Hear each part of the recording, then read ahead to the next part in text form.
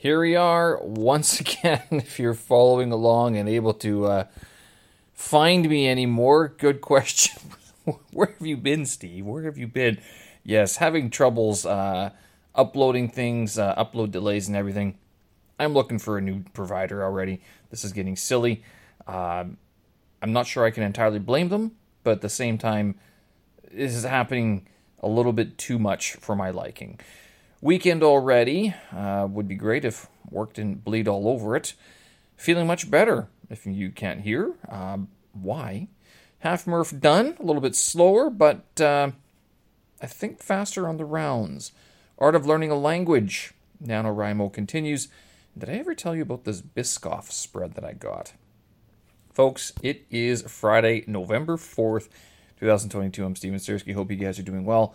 And the upload delays have continued because of my assisted connection device not working on several devices.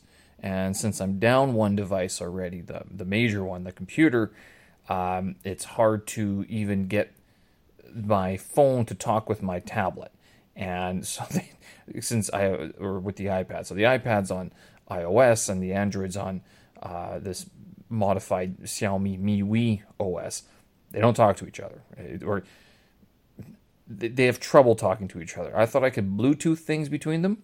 Not possible. Bluetooth isn't possible through iPad, as far as I can tell. So trying to shuffle files back and forth was a little bit troublesome. Luckily, I do have a USB key drive that I can use that, surprisingly, the iPad actually recognizes.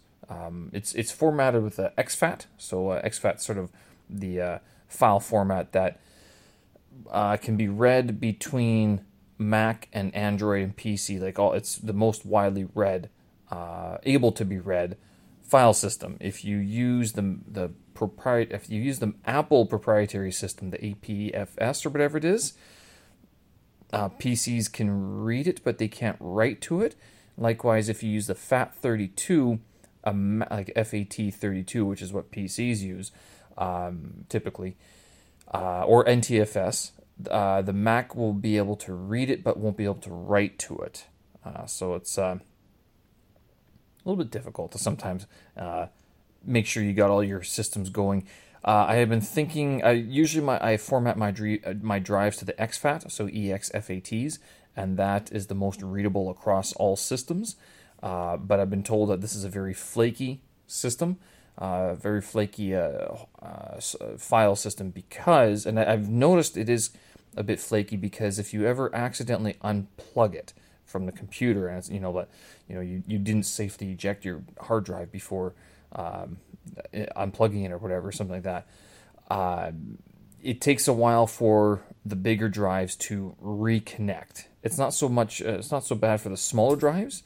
But the 8 terabytes, 10 terabyte drives, they take a while for the system to find again. So just in case. That being said, with Double 11 on the going on right now, I am looking to pick up a few at least another one hard drive or something like that I can format exclusively to the Apple file format system, and then that one.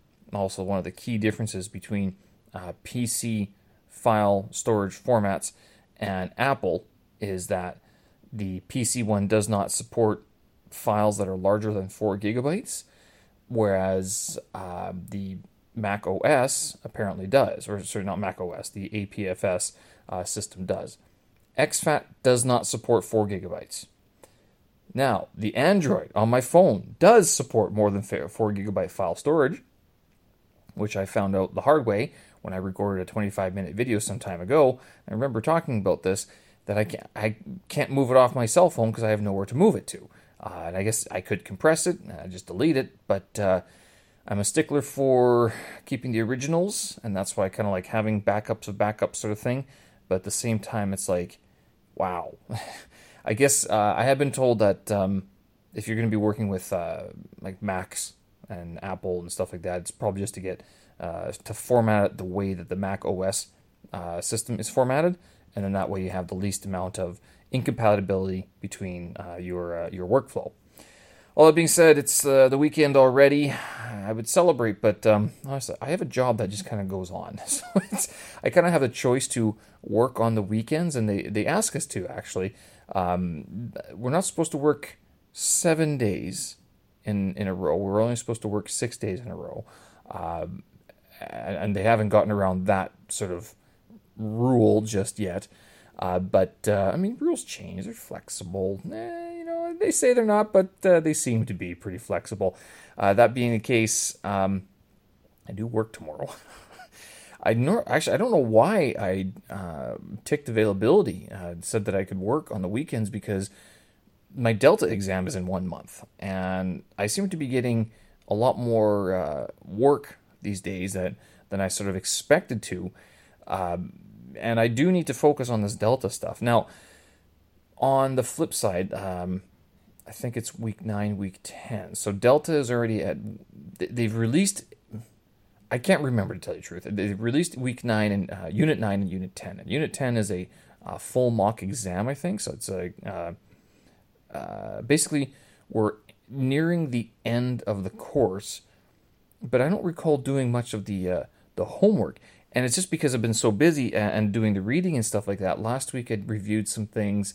I've also been I've been picking away at it, but I have not spent the dedicated time enough that I would feel comfortable even writing the exam. And with a month left, I'm having flashbacks to my HSK5 test and going, this is not good. You gotta do this. You gotta start reading and getting that terminology in line.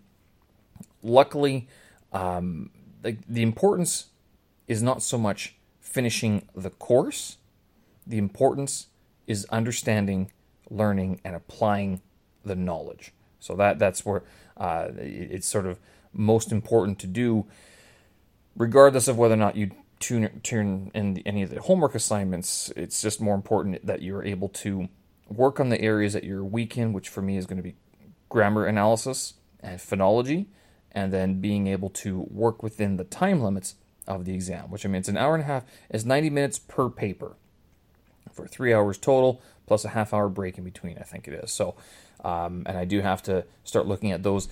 The plan of attack I have for that is to finish going through all the chapters in the course.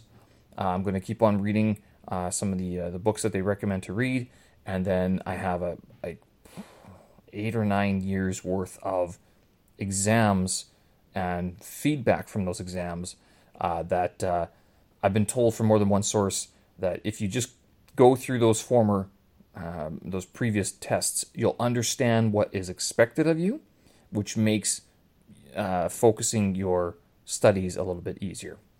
All right, feeling much better. Not sure if you can hear it, but I'm not as stuffed up as I was yesterday. I'm not sure. Day colds, head colds. I guess I was kind of sneezy on the other day as well, but I didn't have any garlic today. I didn't have to, but it's just weird that this sort of happens. This one day head cold and then it's gone. It bothers me. Is this allergies or what is this? Very, very odd that this would happen and so quickly, to tell you. Am I do I recover quicker because I try to take care of myself? I did sleep well, which is good. I think that's very, very important, that if you do want to get better, it's a lot of fluids, and then make sure you sleep, and then that way your body has that ability, or that the time it needs to repair itself. Half Murph done today. I did not want to get up, to tell you the truth. I've now set my clock to 6:25. I think that's just a good time to wake up. I used to have it going off at 5:50 a.m., but then I just pressed the snooze button a couple times, and I wouldn't get out of bed until 6:40 anyway. So I'm like, you know what? Just get up at 6:25. That way, it's at 6:25, I feel the need to get up already. So it's that was part and parcel of why I didn't really want to get up and go, but good enough time to wake up.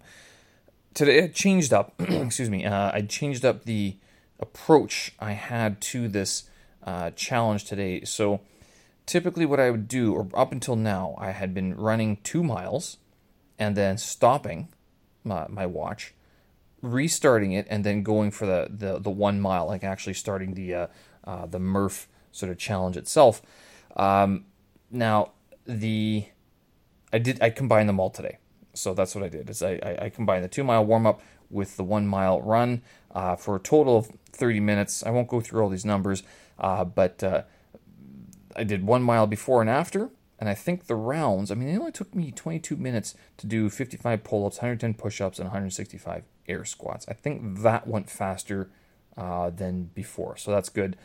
I was thinking, like, how else could I change this? Because actually, again, today I did the running outside, then I ran or crawled back up the stairs to my apartment, and then I did the rounds, so the pull-ups, push-ups, and squats, and then I went down the stairs again and did the last mile. Now you might ask, well, why don't you just take the elevator? I'm going, there's two reasons. Number one, even with two elevators, the thing seems to always skip the floor. It just doesn't come on demand. It takes a while. Number two, it could be full of people, and I'm not wearing a mask, so and I'm sweaty and heaving and everything, so they're all kind of like wondering what virus does this foreigner have, right? So I don't want to be causing any undue concern. Instead, I'd rather be that guy clomping through the stairwell. People are like, who's in the stairwell at this time of day, right? So it's just one of those things. It's just easier. I can control the stairwell, the pace through the stairwell better than I can control the pace through the elevator, right? So glad I did it, though. Did get the second workout done this afternoon as well. And again, citing this triphasic training that I was talking about earlier in this week, wherein you sort of shift your workout, so the heaviest workout is on Friday, so you have the weekend for your body to repair itself. So on Monday, you're able to you're stronger, like your body is stronger and able to endure a lot more. That being the case, Monday is going to be a moderately intense and moderately heavy workout. I was thinking, actually, one change I might do to my Monday workouts. Right now, I do 2 miles, a 2 mile run. I do 10 minutes of skipping, like with double unders and what I call like sprint skips. Basically, is like I just kind of go as fast as I can, and this replaces the need to do running sprints because I hate running sprints. And there's a lot of people around, so it's a little bit troublesome to do it sometimes. But then also on Mondays, I have the steel club and the steel mace.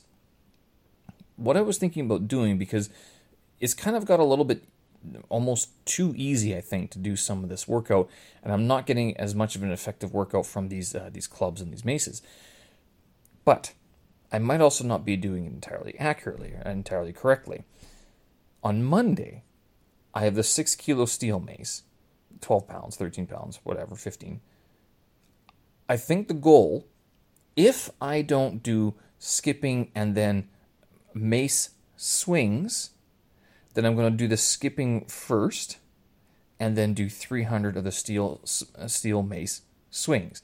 The idea being that that's all I would do on Monday, and I could do 150 one way, 150 the other way, so left and then right sort of thing. And if you've ever seen how a steel mace is swung, it's basically, I mean, it's like if you have a ball and you sort of rotate your arms around your head in a circular motion. It's called the around the world. It is the same function, but with a steel mace, of course, it's a little bit different. I mean, you're swinging this ball on the end of a stick. So, given the off-centeredness of the weight distribution, the off-kilter distribution of the weight, it gives your body a little bit more of a workout in the transverse plane, your abs and your back and stuff like that. But I mean, you'll feel it all over the place. Now, I've approached this thing mostly as, a set by set basis, doing 8 to 10 reps each. But with the 6 kilo steel mace, it's not enough weight to really generate any sort of any force with that. I mean, even if I did this for 30 minutes, breaking it up into 8, 10 reps, it's not feeling like it's doing very much. So Monday, I think I'm going to change it up and try to do 300 steel mace swings. We'll see. Why did I get that number? There's this guy on Instagram I follow, and he's like, do 300. I'm like, okay, we'll do 300. That's a good number to aim for. It's a lot. And 6 kilos feels very easy. It seems like it should be easy, but times 300, might not be so easy. Combined with the fact that I just did a 2 mile run, and we'll do 10 minutes of skipping as well. Art of learning a language. So NaNoWriMo continues. I'm not sure if any of you folks are joining in on this, in that I am writing this. So NaNoWriMo is this, novel writing competition that, or challenge, I should say, that happens every November for throughout the 30 days. November does have 30 days. And every day you're supposed to sit down and do a bunch of writing that will finish your novel, basically. So I haven't really done a fiction novel. Last year I did short stories, and I never did get around to revising them. So don't ask me where they are. Well, I know where they are. They are, currently at the Apple Store, to tell you the truth. At least one copy of it is. The other copy is on a hard drive. I might... I do need to sit down and revise them at some point, but I'd much rather produce more that is publishable right away rather than sitting down and rethinking what I've already sort of written, sort of thing. Even though I know that revising and redrafting and stuff like that is all part and parcel of the process. This year I have chosen to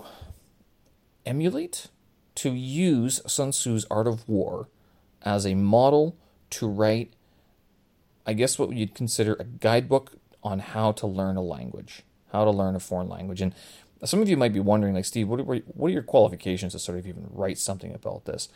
And I go, that's a very good point, because when people ask me, like, how many languages do you know? And I go, well, I'm fluent in English. That's it. It's the only language that I actually can communicate in any sort of extensive manner. And it pays me quite a bit, to tell you the truth. Mandarin Chinese, I can get by. Since I'm an HSK 5 student, it seems like I should know more. I would say that there are times when I impress myself, but most times I depress myself with my success and accuracy in Mandarin Chinese.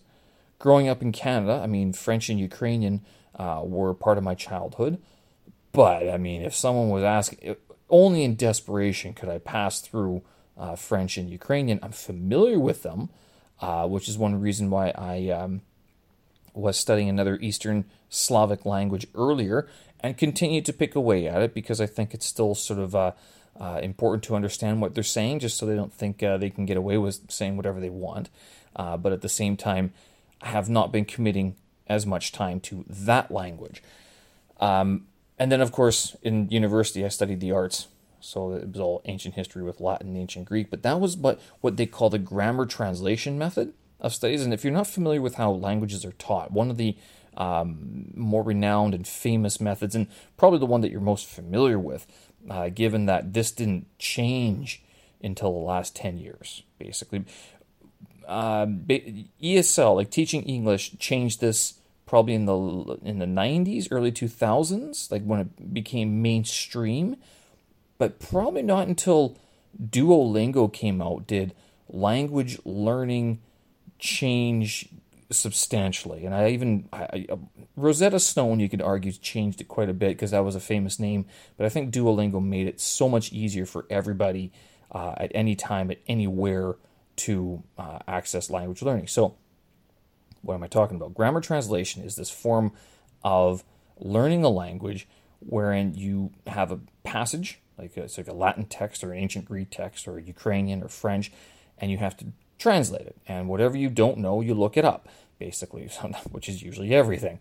Now, the text, they don't just give you the original text, they give you modified texts depending on your level. So if you're a beginner, an intermediate, or advanced, right, that will sort of depend on what sort of grammatical structures are present in that paragraph, what sort of vocabulary is used. This is called a graded text, so it's graded towards different grades. It's made appropriate for different grades, different levels of language learners.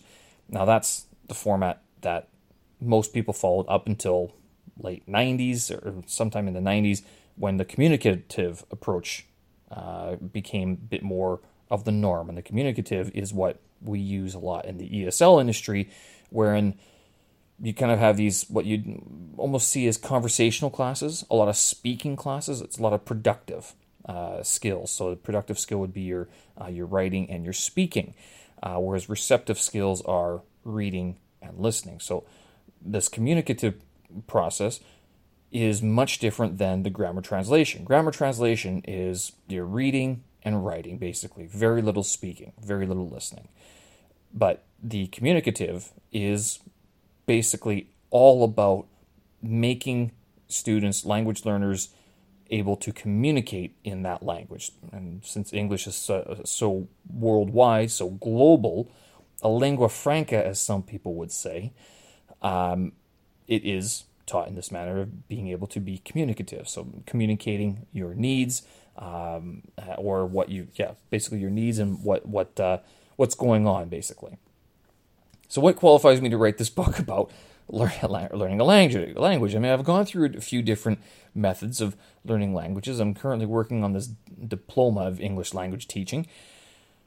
And yeah, I think it has given me a little bit more confidence in not just the fact that I am pursuing this diploma, but that the stuff I'm reading, I'm going, this kind of makes sense, and I've utilized some of these, I've used some of these techniques, or I've been the subject of some of these techniques throughout my language learning career. But then the question still comes down to, well, Stephen, how many languages do you know? You only know English, and you're studying Mandarin Chinese, which you admit you're not very good at. Good point. How about this? I can tell you how not to learn a language. Is that a good book to read? How Not to Learn a Language. How you should not go about learning a language. Maybe I'll just retitle it to that. Anyway, so I'm using this Sun Tzu's Art of War as a basis, as a model, to create this book that I'm tentatively calling The Art of Learning a Language. I'm 4 chapters in. So I've been pretty consistent already. I mean, it's pretty easy given that I have this model. I'm reading the book and I'm sort of just translating it into ESL specific or language learning, ability sort of thing, or context. And all that means is that it requires a little bit of thinking about how to translate when Sun Tzu is talking about killing the enemy. Who is the enemy? I mentioned this before. Usually it's procrastination, it's your doubt. You yourself are your own worst enemy when it comes to learning a language. And I was thinking, since Sun Tzu's Art of War is pretty short, it's only 13 chapters, like 60 pages total, and I'm up at 3,600 words already, which is great, but I might do part 1, part 2, being that part 1 is the Art of War, or the Art of Learning a Language, and then part 2 would be some of the other stuff that I've learned along the way, like the more practical things, like skills and tactics and strategies that you could use to actually learn a language, some of the ones that have worked and some of the things that haven't worked over time, and then how to best set yourself up to learn a language. This would be aimed at the general language learner, those who either just want to buy another book to feel better about learning a language, or those who are looking for a little bit more inspiration, a little bit more information on how best to approach their language learning study sessions, their language learning in general, and then also how to make the best use of their time and making it easy for themselves. So that's sort of what I'm going on for that. Last little thing here before we leave for the weekend. Did I ever tell you about this Biscoff spread? Well, I don't know when they got this in, but April Gourmet, Lu Yezi, Greenleaf, this international supermarket down the street, you've probably heard of Nutella. So that's your chocolate spread from the Ferrero Rochers, that hazelnut spread. Fantastic stuff. You've heard of Vegemite, which is very different spectrum. That's more salty than it is. It's salty rather than sweet. Peanut butter, of course. You've probably then there's your fruit jams and stuff like that. There's another one. Oh, there was an Ovaltine spread as well. That was, I don't really need to try that because I didn't grow up with Ovaltine. That wasn't in my family. But this one, I recall I've had these biscuits before, these cookies before. Biscoff coffee cookies. So Biscoff, it's a Belgian cookie that's usually served with coffees, typically in some restaurants, and sometimes, I think mostly in Europe, to tell you the truth. That's where it's originated and got its name. Biscoff, biscuit, coffee, Biscoff, as it says on the package. I didn't look that up. It was on the package. Anyway, these are like little brown biscuits, like brown sugar or cinnamon and brown sugar biscuits. Fantastic. High in fat, lots of calories, carbohydrates. You're not supposed to eat the whole bag or even half of it, but sometimes they matter. They're so small, you're kind of like, I didn't eat all that, did I? Yes, you did. Yes, you did. Well, now they put it into a jar. They made it into a spread. And I found this thing. I was like, what is this gold that I've stumbled across? And they have two types, crunchy and smooth. Well, I've tried them both in the last week. Yes, I did gain weight. I gained like 2 kilos, a kilo and a half or something like that. I'm like, oh boy, Stevie, you gotta slow down on that stuff because it was good. Like it's supposed to be a bread spread, like something like peanut butter. You put it on your bread, just to up the carbohydrate count. I mean, whatever. I mean, these words and these calories sometimes, do most people care? And it's not going to kill you right away. Just with moderation, no problem. So, yeah, the first 2 jars went by pretty quickly, I'm not going to lie. High in fat, very high. It's like 2 grams of protein and 35 grams of fat per 100 gram serving. And it's like a 250-gram bottle or a jar. It's surprising how fast that can go away when you're not really paying attention to how many spoonfuls you're having. I've started to, I've moderated quite a bit since then, and I've now... I spread it onto a piece of bread on toast, and then I cut up a banana. I put that on top, and I go, okay, so at least I got the rye bread, or the dark bread, and the banana, and then I have some of this, cookie spread in between. It's good if you get a chance, try it out. I mean, it's expensive. I know it's like 43 kwai, $8 for the jar, but. Well worth it. Well worth the try. All right, folks. Enough of the Biscoff. Enough of this. Thanks for listening. I appreciate it. Show notes and tracks up on my website, stevenstrersky.com. And as always, you can stream this through Spotify, Apple, and Google. Hope you guys are doing well. Have a good weekend. Enjoy the weather. Jacket up because it is getting cold outside. All right. Thanks for listening. We'll talk again. Bye-bye.